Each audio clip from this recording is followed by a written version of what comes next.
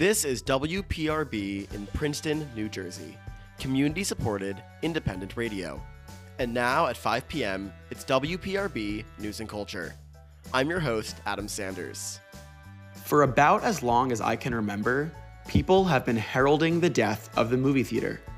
First with Netflix's DVDs by mail, and then with streaming, and now, well, God forbid, TikTok. Analysts, writers, and crotchety old people alike have been saying that the beloved cinema is headed for its grave, to join payphone booths and telegraph offices as physical relics of a long-gone culture. Surpassed by new technologies that promise ease and convenience, the movie theater should be dead, right? Why don't we all watch the new releases on our flat screens at homes, with their 4K displays and surround sound? Can't I make popcorn on the stove? But like that Nicole Kidman AMC commercial says, there's just something so magical about a night at the movies. A distinct difference between putting a film on the TV and going to see it on the silver screen. So this evening on WPRB News and Culture, we bring you 3 stories about the joys and intricacies of cinema. What about the movies get us excited? What about their nature perturbs us? And most important of all, what it is about going for a night at the theater that changes a film from just a video with sound to become an experience in itself. First up, Navani Rachamalu and Sophie Laheni learn about the inner workings and philosophy of a nonprofit theater in our own backyard, the Princeton Garden Theater. Then, Tommy Golding takes a look at the trailer for the new film Napoleon and tries to figure out what about it has gotten history buffs so hot and bothered. And finally, in a story from our archives, I speak with researcher Adam Golub on why twins and doppelgangers have for so long been a fixture of horror movie culture. Stick around, we'll be right back. WPRB wants you to know that if you live, work, go to school, or pay taxes in the city of Philadelphia, you should sign up for a free Library of Philadelphia library card. You can gain online access to ebooks, audiobooks, movies, music, digital learning resources, online programming, and much more. To apply for a card or learn more, visit freelibrary.org. This has been a public service announcement from WPRB Princeton, community-supported, independent radio.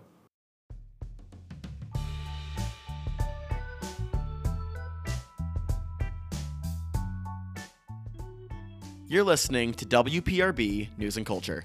First up, Navani Rachamalu and Sophie Laheni learn about the inner workings and philosophy of a nonprofit theater in our own backyard, the Princeton Garden Theater.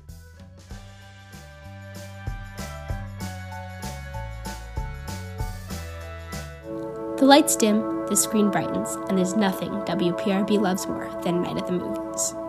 In honor of this week's movie-themed News and Culture episode, Navani and I decided to go talk to our local theater, the Princeton Garden Theater, and find out what stories were being shot, edited, and shown just down the street. The Garden Theater, located at 160 Nassau Street in Princeton, has been a non-profit theater since the 1920s. Originally, the theater was used by the Princeton Triangle Performing Group, but it's been showing movies since the late 1920s. Since then, the theater has changed ownership many times, closed, reopened, and undergone renovations, and has seen a long history of film. In order to learn more about the space, its history, and its future, we sat down with Julia Mahoney, the Educational Programming Administrator, to talk about the Princeton Garden Theater. So, just to get us started, why don't you introduce yourself and explain a little bit your role at the theater? Hi, I'm Julia Mahoney. I'm the Educational Programs Coordinator at the Princeton Garden Theater. I've been working on and off with the theater for about 7 years, and I've been in my current role for around 2. Up next, how would you describe the Garden Theater and the role you guys play in the community? Well, we are a small, independent, nonprofit theater, which is interesting because we're part of this little independent movie theater company, which is actually based in Pennsylvania. So we have that little network, but then also, as time goes on, we're trying to be more and more particular to Princeton. So with that, we have something called our Prof Picks series, where we will have professors choose a film, do an intro, do a Q&A afterward, and because the university is right across the street, we really get a lot of unique opportunities. Sometimes different departments will come if they want to bring a director in. So we try to be more than just a movie theater. Kind of try to have events that you wouldn't see other places. Could you tell us a little bit more about the history of the theater? We know that when it first opened, it was originally for the Princeton Triangle Club, but we know a lot has also changed and happened since. We were founded in 1920.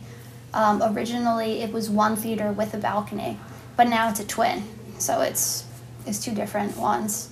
The university is actually our landlord right now. So the company that operates it is different, but the university owns the building. And I think they were pretty particular with who went in because they wanted it to do well. I know at one point it was called The Pit. It's like really looked down upon as kind of nasty. And there were also 2 different movie theaters in Princeton at one point. The other one, I believe, was in Palmer Square, and it is closed now. So what kind of community events do you have, specifically those targeted for people beyond the university? I know when Navani and I met you today, you were hosting a table for the Children's Book Fair associated with the public library. What other events do you have for children and families and for people of the Princeton community more generally? We're hoping that we're going to be more integrated into the community over time. There's different aspects of the community. We've had been tapped into the older members of the community for a while. We found, though, in post-COVID, we've actually gotten more students to come, and our special events, we've been allowed to change them a little bit to try to bring in a younger audience and diversify the type of things we're offering. So we're doing more with community partnerships. The Princeton Public Library and the McCarter have both been really nice to us. So today we got to go to the Children's Book Festival and meet a lot of families. We're bringing back our $5 family matinee series, and for that it's again, we're trying to do something more than just a kids film. We want to show Coraline in October, a little dark, a little bit weird, and then have a craft involved with it. We will try to do events together, we're putting something together for Killers of the Flower Moon, and that was initially the library and us. We were trying to find somebody, but then a group on campus of Indigenous graduate students reached out, so I think we're going to have some of them talk. How is programming for the movie theater chosen, and what kind of curation goes into creating a lineup of programming at the theater? Because we're only 2 screens, it can be kind of tricky, because some people will want their movie to be playing all of your show times throughout the day. So say we have 3 show times and we want to show Oppenheimer. It's a movie that's doing really well. It's a big movie. It's going to want to be showing at every show time. Barbie is also going to be wanting to be showing at every showtime. So if you have 2 big movies like that, there's no room for special events. So we can only really have 1 movie that's playing clean at a time. Otherwise, our special events kind of get smushed. So sometimes people will be like, oh, why aren't you playing this? Why aren't you playing that? We want to, but we have to wait so that we can keep our special events going, which I think is some of the most important stuff that we do and the most unique programming that we do. What has been your favorite special event that the theater has done? Well, we had Ryusuke Hamaguchi come for Drive My Car, and he did some intros, which was really cool, and we got to meet him. But also, just where people are having a good time. We're showing the Stop Making Sense re-release right now, but I remember we showed it back in 2017, just regular Stop Making Sense, and we had the Record Exchange come, and WPRB came, and people were dancing in the aisles, which I was like, it's such a, it's not something that you experience that often, so I think I like stuff like that as well.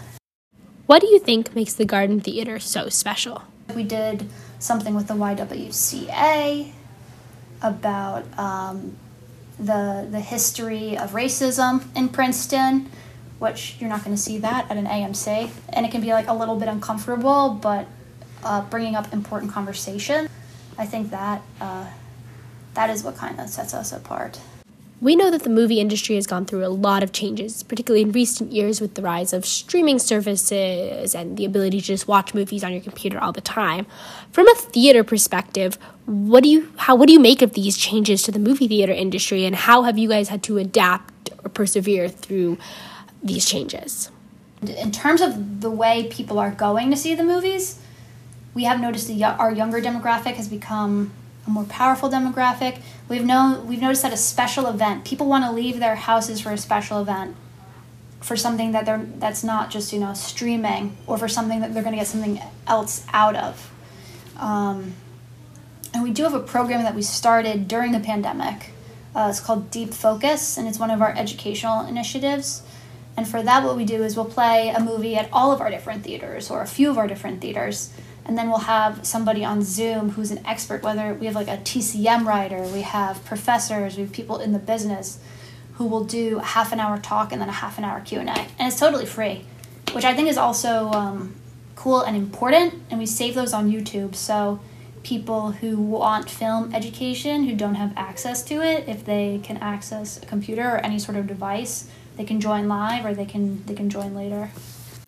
Lastly, do you have any events that you would like to plug, any upcoming things at the theater that you want our listeners to know about? So something that we have coming up, we're doing a few different movies with the Slavic Languages and Literatures Department.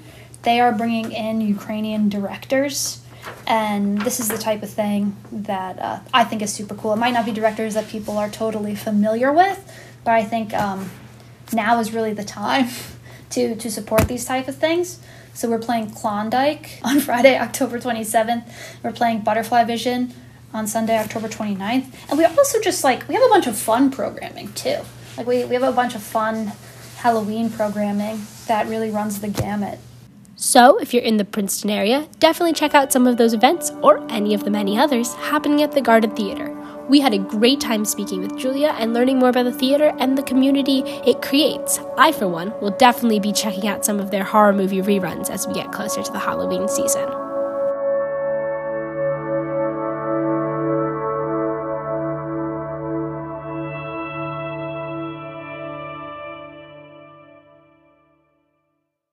WPRB wants you to know that if you're a renter in Philadelphia, you should know your rights. PhillyTenant.org has everything you need to know about your rights and obligations as a tenant in Philadelphia. You can find information about security deposits, leases, evictions, repair, lead testing, housing assistance, and much more. That's PhillyTenant.org. A live help for low-income Philadelphia renters is also available by phone 9 a.m. through 7 p.m. Monday through Friday at 267-443-2500. This has been a public service announcement from WPRB, Princeton, community-supported independent radio.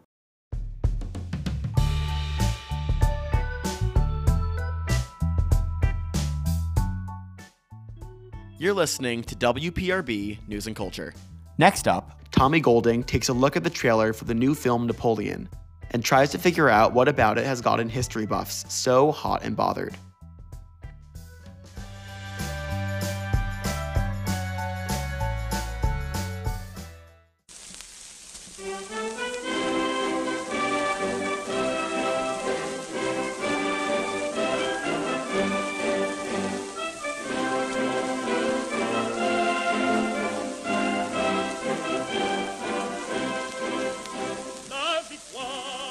The new Napoleon movie has attracted a lot of attention in certain dank and dreary corners of the internet, where history obsessives like to critique the accuracy of the buttons on the uniforms of the French army, the hairstyles of women in the background, the chronology of the events depicted.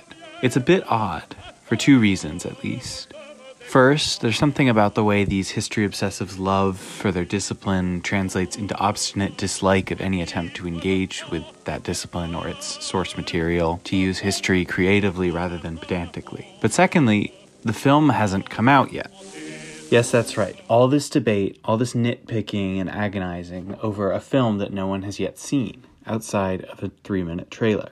I think it speaks to a change in how we engage with the film trailer itself as a medium. Where once it served to inform us about a movie, briefly entice us, and get us to go see the rest, now the trailer is an event in itself, a precursor to the film experience that is fair game for judgment and critique for historical accuracy, an event that announces the film as a continuous cultural event, whose collection of reactions and takes begins long before the viewer sits in the theater chair to take in the full product.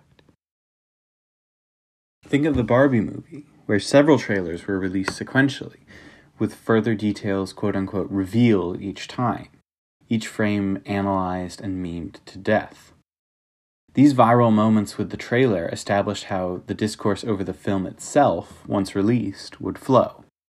The trailer was a dress rehearsal for the film's reception. With all these caveats about trailer and hype culture in mind, Napoleon, from what we can see in the trailer, is a dark, action and romance-filled take on the French emperor. The trailer seems to slide over the French Revolution as a bunch of dirty mobs screaming and throwing tomatoes at nobility, a rabble that needed to be controlled. It's a simplistic and worrying beginning, but then the film is only 2 hours and 40 minutes long, or 4 hours on Ridley Scott's director's cut, which will be released on Apple TV, apparently. And we must remember, French politics are complicated. In fact, through the trailer's glimpses at the soft white light of the throne rooms and ballroom scenes and the gray and green, faded modernity of the battlefields, I saw that the trailer only takes us up to 1805, Napoleon's great triumph against the Russians and the Austrians at Austerlitz. The invasion of Russia, Napoleon's exiles in the ocean, Waterloo, all of them are missing. But nothing in the film's promotional material indicates that we are only getting the first half of Napoleon's life.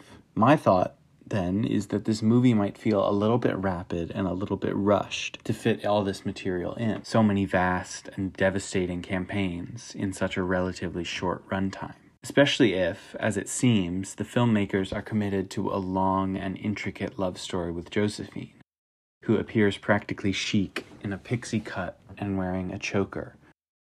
And if they're committed to long and presumably expensive shoots in the Egyptian desert. Now, to be fair, the Egyptian campaign itself was quite long and expensive in Napoleon's life, too. Here's hoping director Ridley Scott can find more success there in his rendition. There is a great deal of buzz around this movie.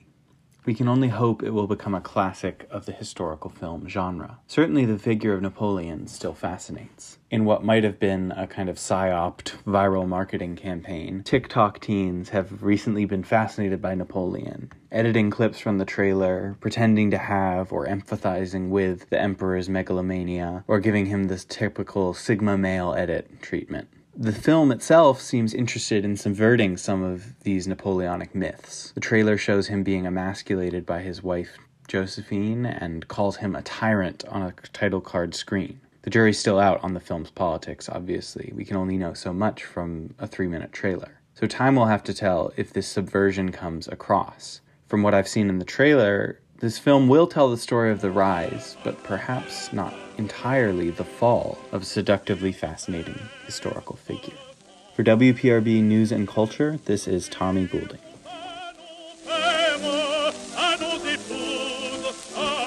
WPRB wants you to know about Mural Arts Philadelphia. Mural Arts Philadelphia, the nation's largest public art program, exists to provide transformative experiences, progressive public discourse, and economic stimulus to the city of Philadelphia through participatory public art that beautifies, advocacy that inspires, and educational programming and employment opportunities that empower. Take a tour and hear some of the stories behind more than 4,000 murals that grace our city. Learn more by following @MuralArts on Twitter and Instagram and by visiting muralarts.org. This has been a public service announcement from WPRB Princeton, community-supported independent radio.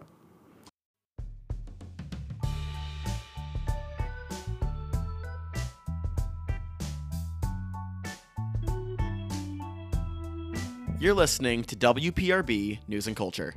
Finally, in a story from our archives, I speak with researcher Adam Golub on why twins and doppelgangers have for so long been a fixture of horror movie culture.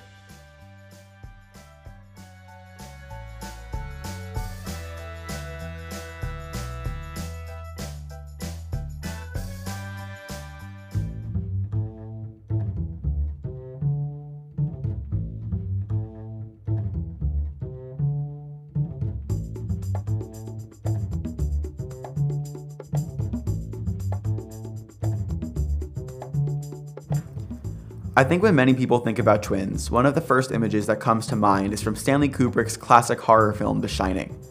Two young girls in identical dress, in front of a long corridor, speaking in unison. Come play with us. There is something that scares us about this idea of replication. Of twins, but also of doppelgangers. Of reflections that feel unnatural. Today on News and Culture, as we explore stories about shared likenesses, I speak to someone who's an expert on this cultural fear of the twin. My name is Adam Golub. I'm a professor of American Studies at California State University, Fullerton, where I teach courses on literature, popular culture, music, and monsters. And I'm currently working on a full-length book project that examines the cultural history of the doppelganger in American culture. I want to make this clear. Professor Golub is not a researcher of twin studies. But I'm interested in the phenomenon of a second self that is haunting you in some kind of way, makes its presence known. And there's a long history of this in the United States in literature and folklore and popular culture. And it even precedes the US in Europe. And in fact, many cultures have stories about twins and doubles in their kind of cosmology, in their art, in their stories. Professor Golub assured me that twins have been scary in America long before Stanley Kubrick even thought about The Shining. A lot of this starts in the 19th century. It begins in the decades leading up to the Civil War. Edgar Allan Poe is the first American writer to have a kind of a full-length short story that features a doppelganger. It's called William Wilson. It's published in 1839, and it's the story of a young man who leads this kind of dissolute, immoral life.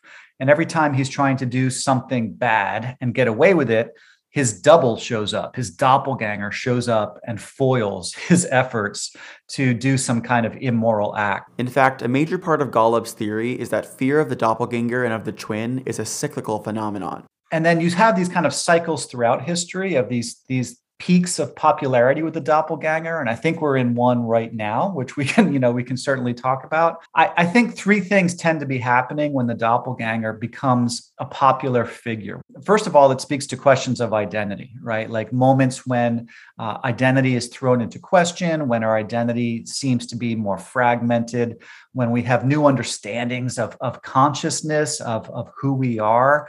These are related to these kind of new stories about the doppelganger as a fragmented self. Second, doppelganger stories tend to really leap in popularity when there are new technologies of duplication that have been invented. And by the way, these technologies of duplication, another peak, early motion pictures and film. This is another moment when we start to see doppelgangers turning up. And then you've got in the 1950s, there's another kind of spike of doppelgangers, especially alien doppelgangers, invader doppelgangers, body snatchers. And this also, we have to think about television. And this impact of new technologies onto the fear of doppelgangers and the fear of twins is not a phenomenon that's stopped. We live multiple online versions of ourselves today. Our technology's ability to make multiple doubles, multiple replicants, seems to kind of get us thinking about what if we ourselves were duplicated in some kind of way? Golub's third cause for the cyclical fascination with doppelgangers? National unrest. When the body politic is especially divided. Think about the decades leading up to the Civil War, North and South, right? This kind of America's shadow self. You also see this again in the progressive era when you've got motion pictures on the rise. You have an influx of immigration.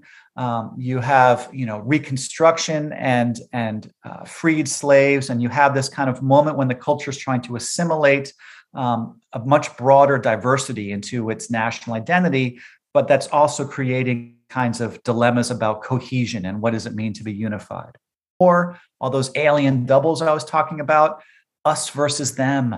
Is there a communist living next door to me, right? Is there a communist that I married? And then, of course, I think it goes without saying that today, in the era of Obama, Trump, and Biden, we have a deeply divided America. There's this kind of red state, blue state, almost Jekyll and Hyde, right? Where one side, sees the other and they seem unrecognizable to them, familiar but strange. Beyond the historical causes, I asked Professor Golub what he thought about any psychological motivations for the fear of the doppelganger or the fear of the twin. There were new understandings of consciousness in the 1800s.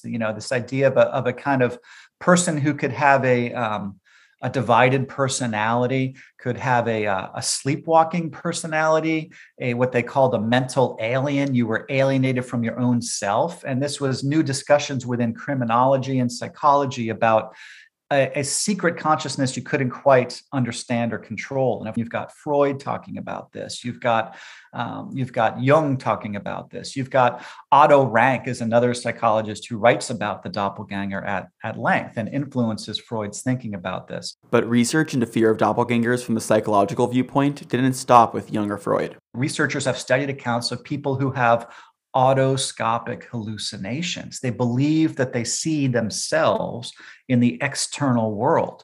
As our conversation drew to a close, I asked Professor Golub what I thought was probably the most important question for this interview: what his favorite pieces of twin-related horror media were.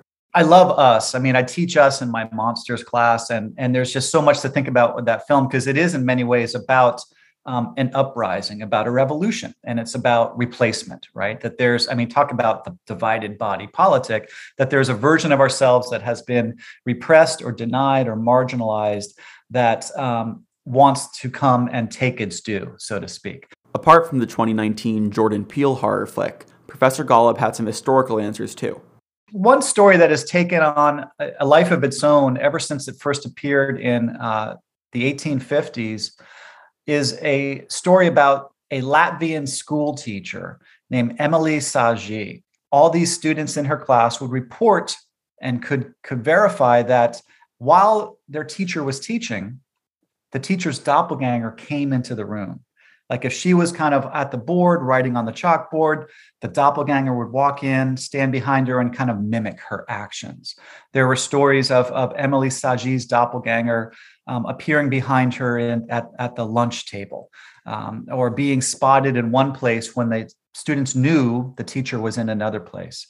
Yet due to a retraction from the author, the story of Emily Sagi can't be found in print very often anymore. In the second edition and every edition afterwards, he pulled that story. He deleted it and he said, it turns out I can't really verify it.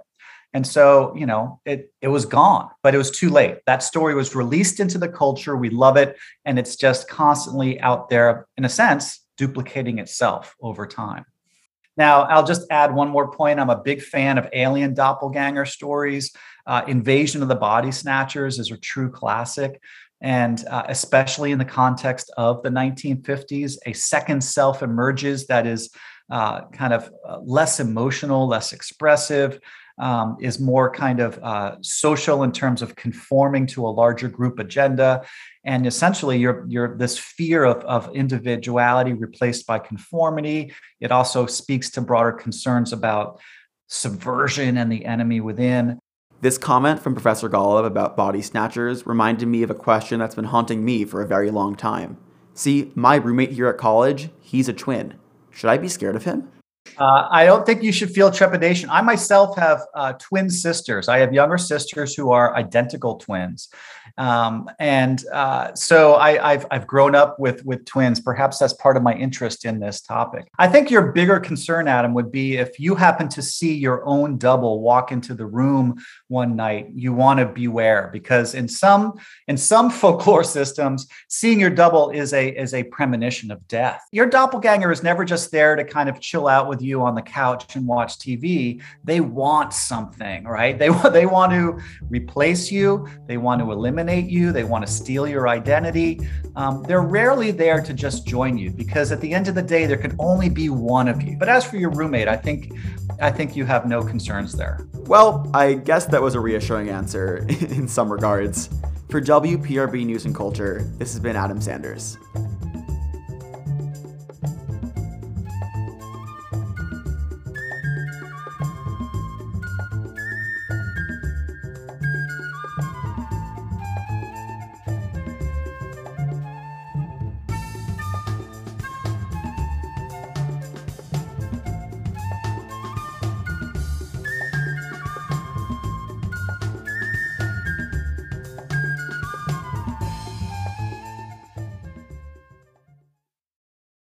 WPRB wants you to know about Table to Table. They are a community-based food rescue program in northern New Jersey that collects fresh and perishable food that would otherwise be wasted and delivers it to organizations that serve the hungry in Bergen, Essex, Hudson, and Passaic counties. They rescue this healthy food from about 150 donors, supermarkets, food distributors, restaurants, and commercial kitchens, and deliver it the same day, free of charge, to over 250 community organizations, including food pantries, shelters, daycare and after-school programs, senior adult centers, and programs serving the working poor. And they need your help. To find out how you can support their amazing work or get involved, please visit tabletotable.org. This has been a public service announcement from WPRB Princeton, community-supported independent radio.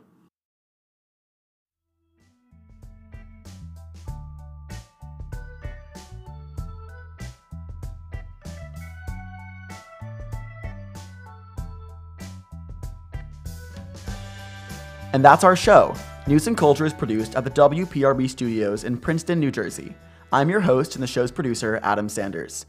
This week's stories were reported, recorded, and produced by Navani Rachamalu, Sophie Laheni, Tommy Golding, and yours truly, Adam Sanders. Our editors are Claire McWeeny, Izzy Jacobson, Natalia Maydeek, and Navani Rachamalu. The new theme music for our show is Take Me Higher by Jazar. All music used is under Creative Commons license. For more details, visit our website at news.wprb.com. Can't get enough of WPRB News and Culture? Find us on Apple Podcasts, Spotify, or wherever you get your podcasts, or at our website at news.wprb.com. That's news.wprb.com. WPRB News and Culture is produced in Princeton, New Jersey by WPRB Princeton, community-supported independent radio. Take care and enjoy your evening.